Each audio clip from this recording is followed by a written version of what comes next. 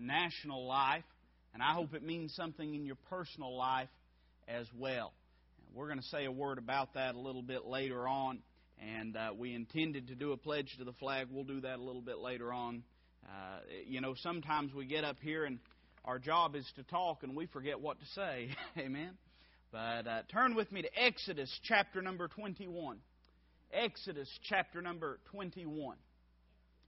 I'd like to preach a message today that I hope will be a help to you.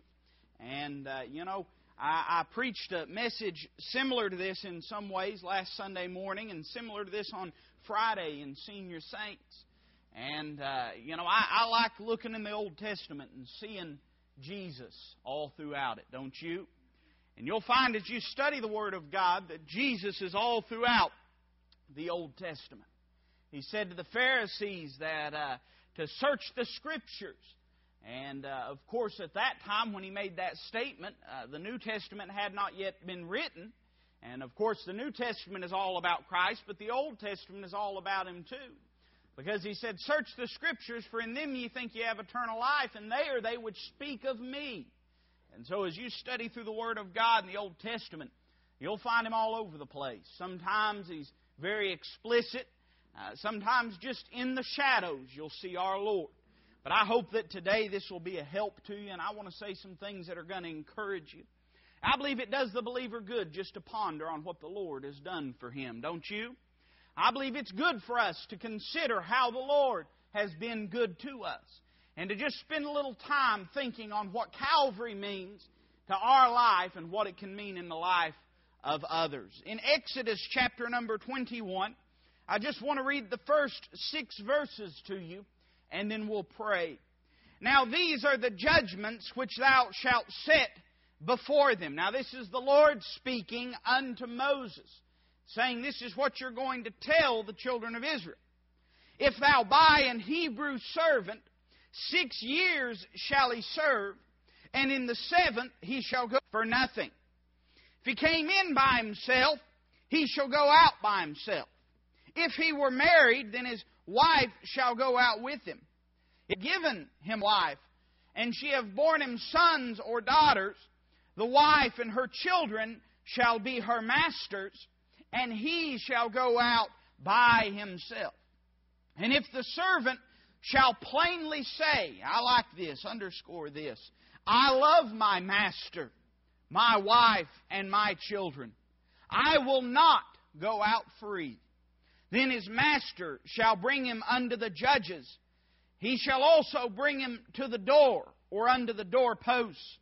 And his master shall bore his ear through with an awl, and he shall serve him forever. Let's pray together. Heavenly Father, illuminate your word to our hearts and minds today. Father, unless you teach it to us, we won't learn it. I pray that each and every heart would be touched by the Holy Ghost, that, Lord, your Spirit would move upon us. Father, that you would give me unction and power to preach, Lord, because I'm incapable by myself. And Father, I pray that that which needs to be accomplished in our lives would be accomplished today through the power of the Word of God and of the Holy Spirit. And I pray that everything that's done today would be done in such a way that you would gain the glory and the honor. And Father, we'll be sure to be careful to give it to you. Lord, we want to thank you today for Jesus. We want to thank you for the cross of Calvary, the precious blood that was shed upon our behalf. And Lord, we want to thank you that you love us. We do love you, Lord, but we only love you because you first loved us. Every bit of this, Father, we ask in that name which is above every name, the only name in which salvation can be found, and the name at which every knee shall bow. In the name of Jesus Christ, our Lord and Savior, we pray. Amen. It's interesting, the placement of these 6 verses. I don't know how familiar you are with the Word of God, but most of you are probably pretty familiar in one way or another with Exodus chapter number 20. And you know that in Exodus chapter number 20, what we call the 10 Commandments was given. And let me say that the law was not necessarily encompassed in those 10 Commandments. Those are 10 of the commandments in the Old Testament, but well over 600 commandments in the Old Testament that had to be kept for a man to be pleasing to God through his own ability. We know that we have no capacity to do that. But as you read through the book of Exodus, and particularly through the book of Deuteronomy, and you read the law, you find that there is rhyme and reason to the giving of it. God deals with the home in certain places. He deals with public life in certain places. And you know, God's not a God of randomness, but He's a God of order. So I find it interesting that the opening of God's law in Exodus chapter 21 would deal with such a specific area of life. That of buying a Hebrew servant, and of that servant serving his master, and how that servant could keep the things which he had gained in that service. And it's just fascinating to me that what we might call an obscure area of the law is given immediately following the Ten Commandments. God opens the law with it. But you know, as you read this passage, there's some things that you see that if you pay careful attention remind me of my Lord. And I don't know if they remind you of our Lord. I think it's interesting that the Bible says that He'll serve Him forever. Now, a human servant can't serve forever, can they? That's impossible. You can serve till you die, but you can't serve forever. I think it's interesting the mode in which that allegiance would be pledged. The servant would have to be pierced, and it would be on the doorpost.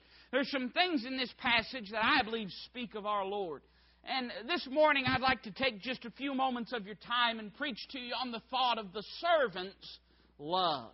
In these 6 verses we have a picture of our Lord, and I just want to take them 2 by 2, if we will, like we're walking into the ark, amen. Look with me at the first 2 verses. The Bible says, "Now these are the judgments which thou shalt set before them." God says this is a commandment that is to be given. I'm about to give you law right now. I'm about to give you a standard right now that must be met.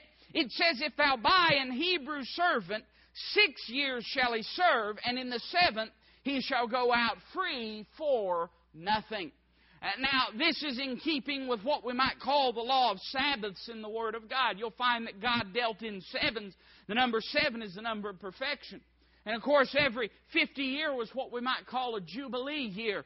7 sevens, and then in the year following that, in the 50th year, all the land would go back to the previous owners, and in the tribes and in the families, and all the servants would go out free, and in many ways God would wipe the books clean. You say, why would God do such a thing? He did that because He was trying to drive home to His people that they don't really own anything. It all belongs to the Lord.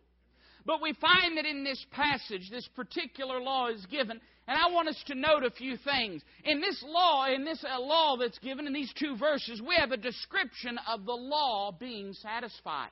A servant is given to serve, and we find it interesting that in Bible times, slavery was permitted within the confines of God's Word. Now, it wasn't very akin to the slavery that we saw in much of the Western world, but it was a servitude that was given, and this man would be bought with a price, and when he was bought with a price, he was bound to his master to serve him.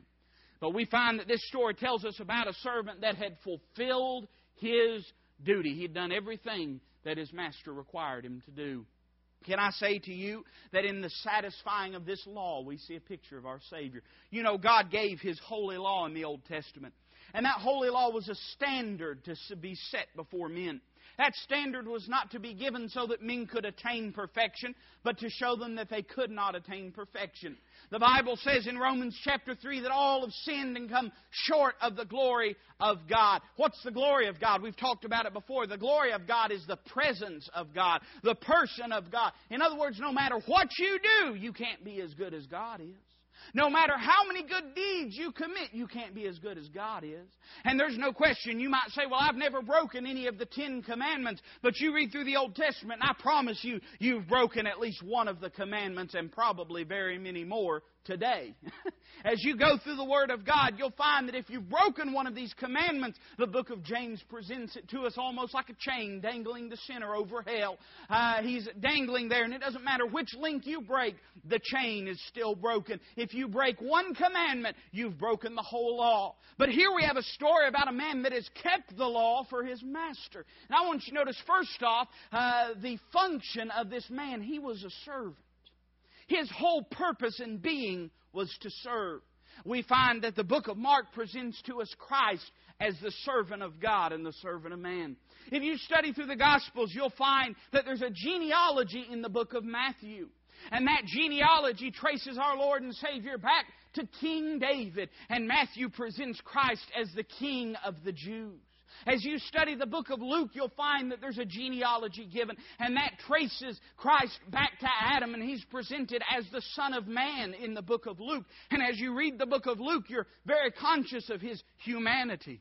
And as you study the book of John, you'll find that there's not a traditional genealogy given, but there is a hint as to the source of our Lord and Savior. If He had a source, maybe that's a poor choice of words. But where He was before this world began. In John chapter number 1 and verse 1, it says, "In the beginning was the Word, and the Word was with God, and the Word was God. The same was in the beginning with God." Verse 14 of that same chapter, it tells us who the Word is. It says, "And the Word was made flesh and dwelt amongst us, and we beheld His glory, as of the only begotten of the Father, full of grace and truth." What's John trying to say? He's trying to say, if you're looking for a genealogy for God, you're not going to find one. He's always been, and He'll always be. But as you read the book of Mark, you find that a genealogy is uniquely absent. Why is that?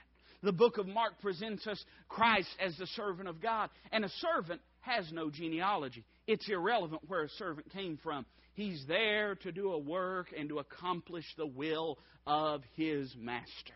You know, Christ said that the Son of Man is come not to be ministered unto, but to minister, and to give His life a ransom for many.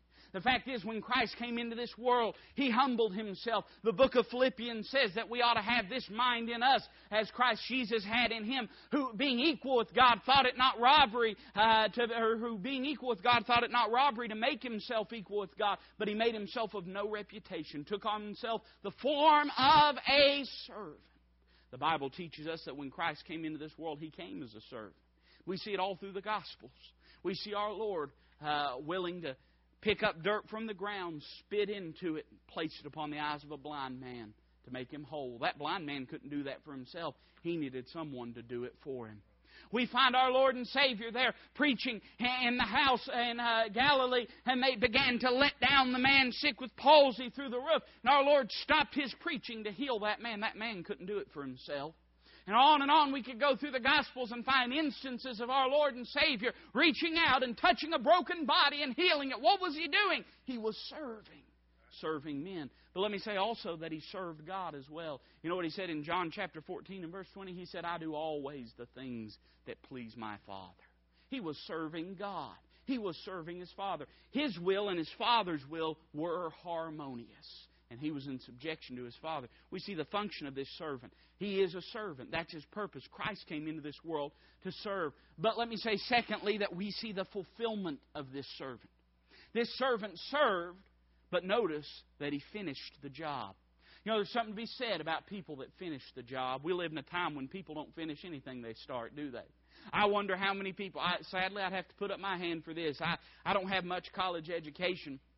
I took about 2 semesters of drafting and design while I was enrolled for about 3, amen, at Pellissippi. And I never finished college. The Lord called me into the ministry, and I thought, I'm not going to use that foolishness. But I went on into the ministry, and all around us we have people that start things and don't finish them. And you can drive around this city and find where construction's been started and not finished, can't you? It's a sad thing when people don't finish what they've started. We find that this servant, he served out his term. He finished the work that was given for him to do. Do you know that Christ finished the work that His Father gave Him to do? In John chapter number 17, He said, "I have finished this work." And it's interesting to note that Christ made that statement before He ever went to the cross of Calvary. And I'm going to show you why in a moment. But listen carefully to what the Bible says in Galatians 4:4. "But when the fullness of time was come, God sent forth His Son, made of a woman, made under the law." Christ came into this world not to break the law or to do away with the law in a cavalier or rebellious or renegade way, but He came, and the Bible says He fulfilled the law. Do you know that Christ Jesus never committed a single sin? Oh, I know that Dan Brown and some authors out here like to believe that He committed sin. I know some of the infidels out here like to believe that He committed sin. But I'm here to serve notice on you that the Bible teaches very clearly that in Him was no sin. That He knew no sin. and that He did know sin. You say, why does the Bible say it that way? Because it's teaching us that our Lord had no sin nature. In Him was no sin. See, you and I have a sin nature within us. You say people die and go to hell because they do bad things. I don't know where you heard that, but that's not true. People die and go to hell because they've rejected Jesus Christ, and they in and of themselves are worthy of hell. That's the only thing we're worthy of. But we find that our Savior had no sin nature. The Bible said, for He hath made Him to be sin for us who knew no sin. You know what that means? That means in His thoughts He never sinned. Sin was a foreign thing to our Savior. He never thought of a sinful thought. He never had a sinful feeling. He never once had a sinful inclination within Himself. But it goes farther. The Bible says He did no sin. In other words, He never did a single thing wrong. Christ was the perfect Jew. The perfect Jew.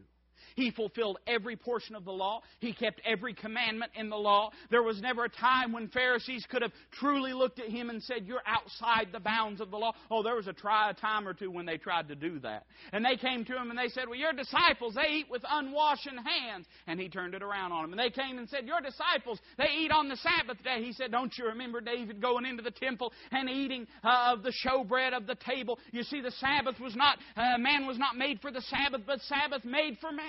He taught how that He had the right to heal upon the Sabbath day. He was the Lord of the law, but He was the keeper of the law as well. He fulfilled all of the law. But I want you to notice the freedom of this servant. Look what it says there in verse number 2. And in the 7th he shall go out free for nothing. Now I want you to pay careful attention because I'm going to try to explain this to you without getting tangled up in thoughts. Do you know that Christ had every right to come to this earth, live a perfect life, ascend up to heaven, and never walk to Calvary's Hill?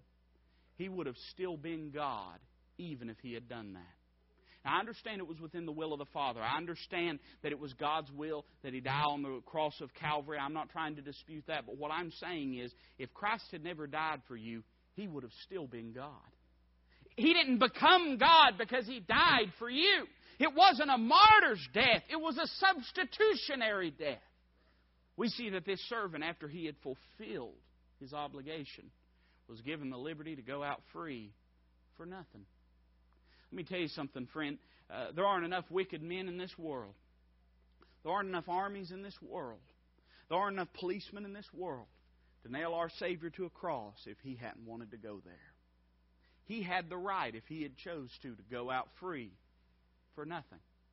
He had fulfilled the law. In John 17, He said, I've finished the work that you've given me to do. What's He saying? He's not talking about the work of Calvary. He's talking about fulfilling the law. I've lived. I've done everything, God, that you have asked me to do. I've been a faithful son and a faithful servant. I have fulfilled and completed and kept the law. And He could have walked on into glory right then, sent us to a devil's hell. Listen carefully. And we would have deserved it. We would have deserved it. You say, well, I just don't get what I deserve in this life. You better thank the Lord for that. Because if we got what we deserved in this life, there wouldn't be one of us that wouldn't be in a devil's hell today. That's what we deserve. That's what we deserve. We see the law was satisfied in the person of Christ. I want you to notice, secondly, that there are some limitations to servitude. You say, what do you mean? Well, there's some things that the law could not do.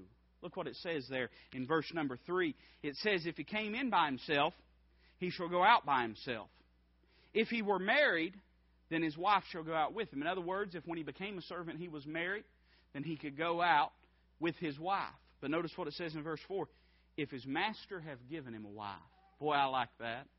If his master have given him a wife, and she have borne him sons or daughters, the wife and her children shall be her master's, and he shall go out by himself. There's a problem in this passage. You say, what? Not with the passage, but there's a problem for this servant. He's got a choice he has to make. You see, when this servant began to serve, he didn't have a wife to himself. You say, I thought the Jews were the wife of Christ, the bride of Christ. No, the Jews are the wife of Jehovah. The church is the bride of Christ. And you say, I thought that the church was His from the foundation of the world. Yeah, I understand that. But what did He do when He came to Calvary? He died and purchased a church for Himself. The Bible says He gave Himself for the church in the book of Ephesians. He gave Himself for the church. He died for the church. So, even though He had come fulfilled the law. Even though this servant had done everything that he needed to do, that couldn't do a thing for the wife and the children that he had been given by his master. He had to make a choice. If he wanted to, he could go out free for nothing. Not an ounce of pain, not an ounce of angst. Could walk away a free man that day. No obligations. No one would have looked and said he was a pitiful servant. He had done the job. Wouldn't have made him any less of a servant, the fact that he had left. He had fulfilled the work that was given him to do. He had paid the debt. He had fulfilled the law. But he had a choice to make. I want you to notice that though he had fulfilled the law could not sanctify his children or his wife. Listen to what the Bible says in Romans chapter number 3 and verse 20. Therefore, by the deeds of the law, there shall no flesh be justified in his sight. For by the law is the knowledge of sin. In other words, the law has no capacity to save anyone. Isn't that what it says? By the deeds of the law shall no flesh be justified. The book of Galatians reiterates it when it says, by the works of the law shall no flesh be justified. Let me tell you something, friend. You can be a good person your whole life. You know that won't wash away your sins? You know that you can try to serve God your entire life, but if you've never been born again, that won't help you a bit.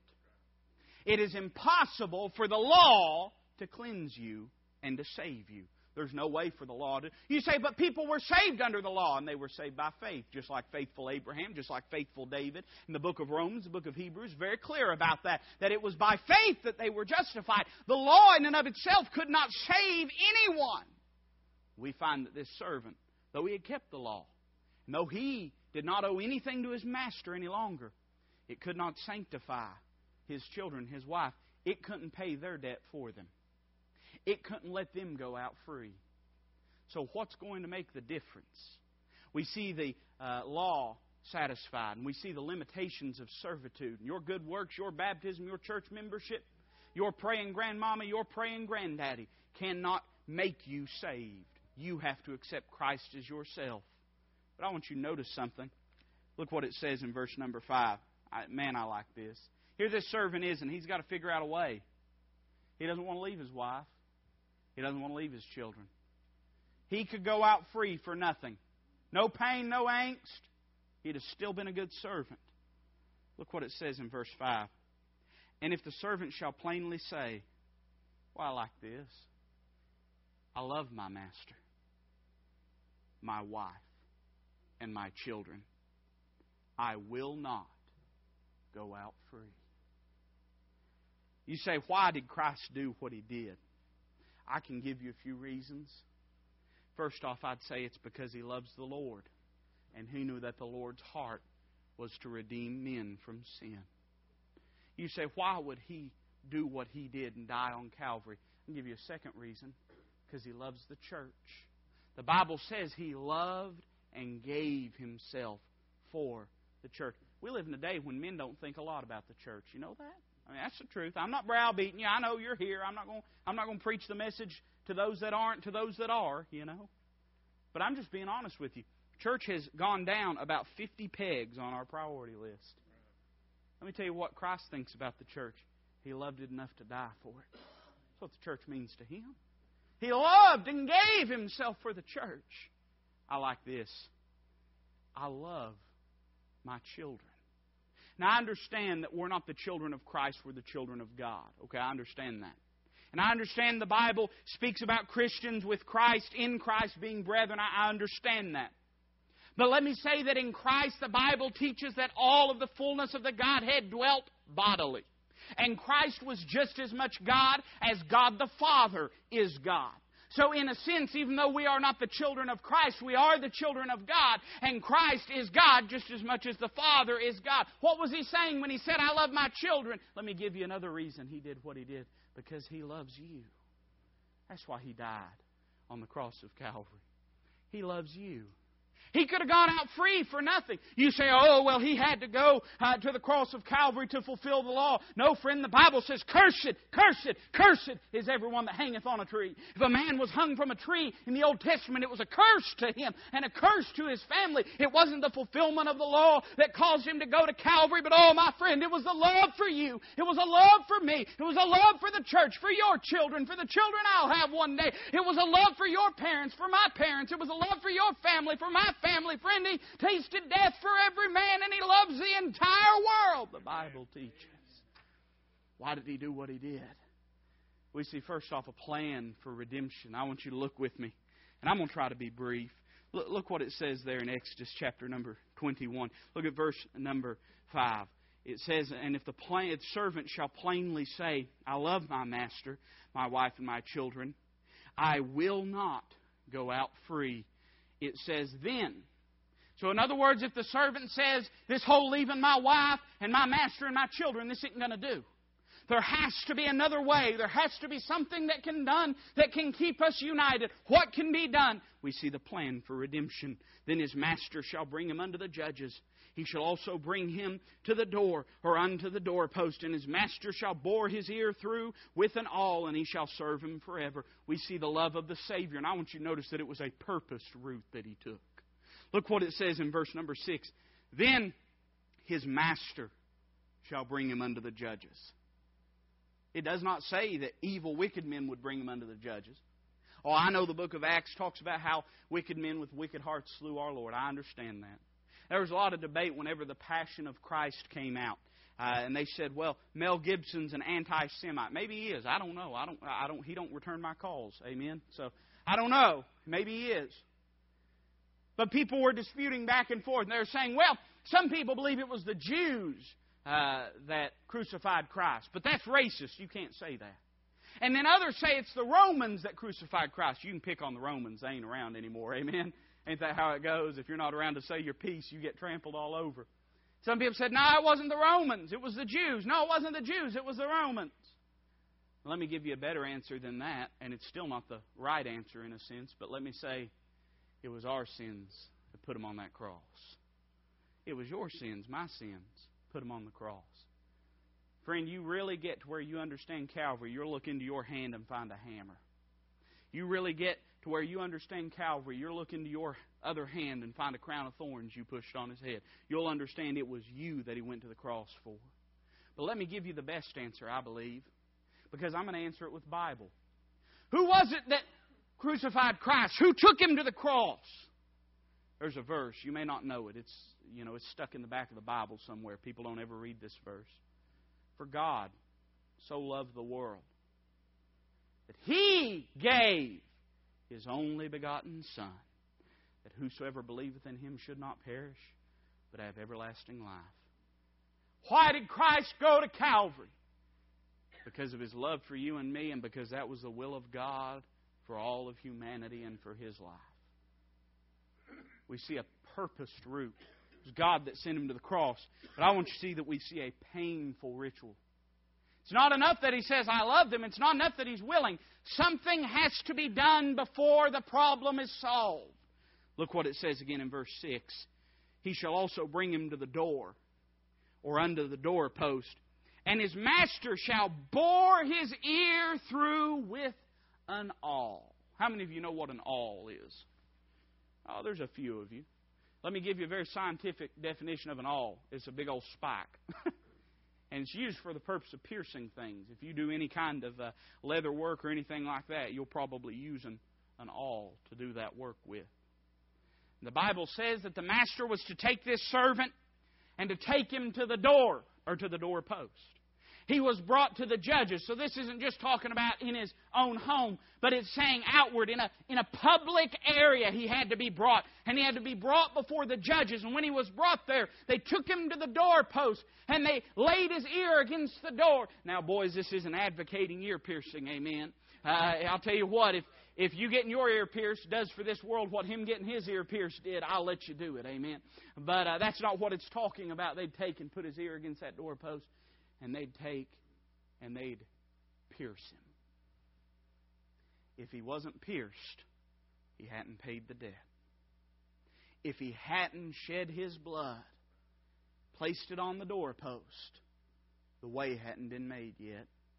Listen to what the book of Exodus chapter number 12 says. You've read this, I know, but let me give it to you in chapter 12, verse 7. And they shall take the blood. The blood of what? The blood of the Passover lamb. And strike it on the two side posts and on the upper doorpost of the houses wherein they shall eat it. You see, this Hebrew servant's blood wasn't the first blood that had been applied to the doorpost. There was another blood that had been placed on the doorpost when the children of Israel were there in Egypt and they were in bondage and a way had to be made for them to get out. God gave provision in this. He said that on the night that the death angel comes, that the archangel makes its way through the land of Egypt, every single house that doesn't have the blood applied to the doorpost, there will the firstborn son be slain. And all throughout Egypt, cries of pain and cries of grief and cries of horror rang out that night, but it was eerily silent and wonderfully peaceful in the home of those that had applied the blood to their doorposts. The lamb had to be taken and slain, and the blood had to be applied. You say, why did the blood have to be applied? That way everybody that came through that door was covered in it. You see, the truth of the matter is this. It wasn't enough that Christ came and lived the life that He lived. And this is where the rubber meets the road. Because I'm going to tell you something that a lot of theologians dispute about, and a lot of people on TV and that make study Bibles and things of that sort, a lot of them make statements, like one Mr. MacArthur made the statement that the blood of Christ had no efficacy of it in and of itself. And I heard that brought up just the other day again. Oh, I know he tried to refute it, say what you will, but I still believe in the blood. I don't know if you do. We still believe in the blood here at Walridge Baptist Church, too. And we still sing about the blood. We still preach about the blood. We still testify about the blood. And we'll always do it as long as you put up with me. Amen. But theologians say that He was just a good man that came and lived a good life and left us an example of compassion and caring and self-sacrifice towards others. I believe He was a good man. I also believe He was 100% God, too. Amen. He wasn't just a man. You see, the truth of the matter is this. You can't have it both ways. Either Christ was the Son of God or He was a liar and a charlatan, and to this day He deceives people straight into a devil's hell. You can have it one of those ways. You can't have it both ways.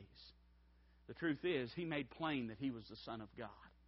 He made plain that He was the Son of God delivered from heaven. So if He was just a good man, then He was a liar. He can't be both.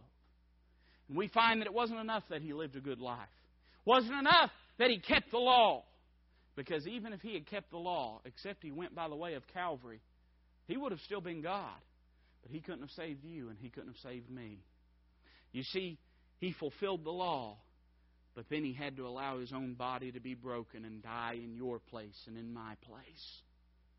We see that there is a painful ritual associated with this servant. He had to be pierced. The Bible says in the book of Zechariah that one of these days the Jews are going to look on Him whom they've pierced. He was pierced. Why was He pierced? What was the crime so great that He had to be pierced? What was the great inhumanity that He had committed, that He had to be nailed to a cross? It was love for you, love for me. He said, I love my master. I love my wife. I love my children. I want to give you one last thing and I'm going to close. We see in this passage the law satisfied. We see in this passage the limitations of servitude, that just fulfilling the law was not enough. We see the love of the Savior, that He loved you, loved me, and paid our sin debt. Within this we see that it was a purposed route. It wasn't an accident. God sent Him by way of Calvary. We see that there was a painful ritual. He had to die in your place and my place. But what was it all for? Why did He do it? What was the purpose of it? We see a perpetual relationship. Look at verse 6. The very end it says, and He shall serve Him forever. You see, by the blood of this covenant that this servant had made with his master, he pledged a few things. He pledged his undying loyalty to his master. Can I say that never once has the will of God the Father and the will of God the Son been out of harmony, and never will it ever be? Always they'll be in harmony one with another. But you know, he could have stayed with the master if he had chosen to, or he could have gone out free for nothing. But by paying that debt and shedding His blood, He made it to where His wife and His children could dwell forever with Him and His Master. What's the beauty of the cross? The beauty of the cross is not just that it takes the drunkard and makes him a deacon. It's not just that it takes the prostitute and makes her a Sunday school teacher. It's not just that it changes lives, although that's wonderful. It's not just that it gives men hope, although hope is a marvelous thing. What's the beauty of Calvary? The beauty of Calvary is the relationship that it gives us with God throughout all eternity. What did the psalmist say in Psalms 23 when he wrapped it all up? He said, I shall dwell in the house of the Lord forever. Let me tell you something, friend. If you're lost today, you're an alien from God. That's what the Bible says. You don't know God. You say, I love God. No, you don't. You don't even know God. If you've never been saved, you don't know who God is. You don't know anything about Him. You say, oh, but I've been taught this and that. Yeah, you may have a head knowledge. You don't have a heart knowledge. You don't really know Him. You know God about like you know the historical figures that lived in this world at one time, but you don't actually know Him. The only way you're going to get to know Him is through the person of Jesus Christ. The Bible says, Christ in John chapter 14 said, I am the way, the truth, and the life. No man cometh unto the Father but by me. The only way you can know God is to know Him through Jesus Christ, His Son. And if Christ had not died on Calvary, there'd be no hope for you, no hope for me. But because Christ went that way, paid that debt, suffered in our stead, died in our place, you can know Christ as your Savior. And you can have a relationship with God. And boy, I like this. Dwelt forever. In other words, it doesn't say that the servant and his wife and his children would serve until they messed up and then they'd lose their status. You know, once you're saved, you can never be unsaved. Even if you try to be unsaved, you can't be unsaved. You can get, listen, friend, you can get every priest in the world to pray over you to take your salvation away. That ain't going to do you a lick of good. You can get every preacher in the world to come by, smack you on the forehead, knock you on the ground, make you feel like something happened in your life, and tell you that you're not saved. But if you have truly been born again, you can never lose your salvation. Serve Him forever. I hope that today it's encouraged you. It encourages me to think what God's done in my life. But I also hope that if you're here and you're lost without Christ, that you see the love of God, that He loves you, paid your debt, that He'll save you today. With our heads bowed, with our eyes closed as the musician slips to the piano. Heavenly Father, Lord, we do thank You and love You for what You've done in our hearts and lives. I pray that in this invitation You would just accomplish that which would be pleasing to You. Father, we love and thank You for it. In Christ's name, amen.